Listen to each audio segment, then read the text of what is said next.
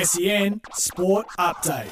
G'day, it's Sam Fantasia with your SEN Sports News Bites, brought to you by Car Sales, everything you auto know. Collingwood recruit Patrick Lipinski has revealed why he left the Bulldogs after 5 seasons on their list. The 23-year-old admits he wanted more playing time as an inside midfielder after mainly lining up on the wing in his 11 games this season. The spot was probably more on the wing, but it just wasn't to be that I wasn't getting games, so that's just how it went, and it's led me to this opportunity, which is really exciting. Meantime, Josh Fraser has returned to Collingwood as their head of development. The 39-year-old played 200 games for the Magpies across an 11-year career in the black and the white. Fraser returns to his football home after a decade spent coaching and developing players at NEAFL, VFL and AFL level. NBL Commissioner Jeremy LaLiga has revealed 99% of the league's players have received at least their first dose of the COVID-19 vaccination. The season opener is still 7 weeks away, but LaLiga says there's been a positive reaction to their education campaign around vaccines, which was aimed at clubs and their playing rosters. That's sport thanks to Car Sales. Time to sell. Turbocharge selling your car with Car Sales Instant Offer.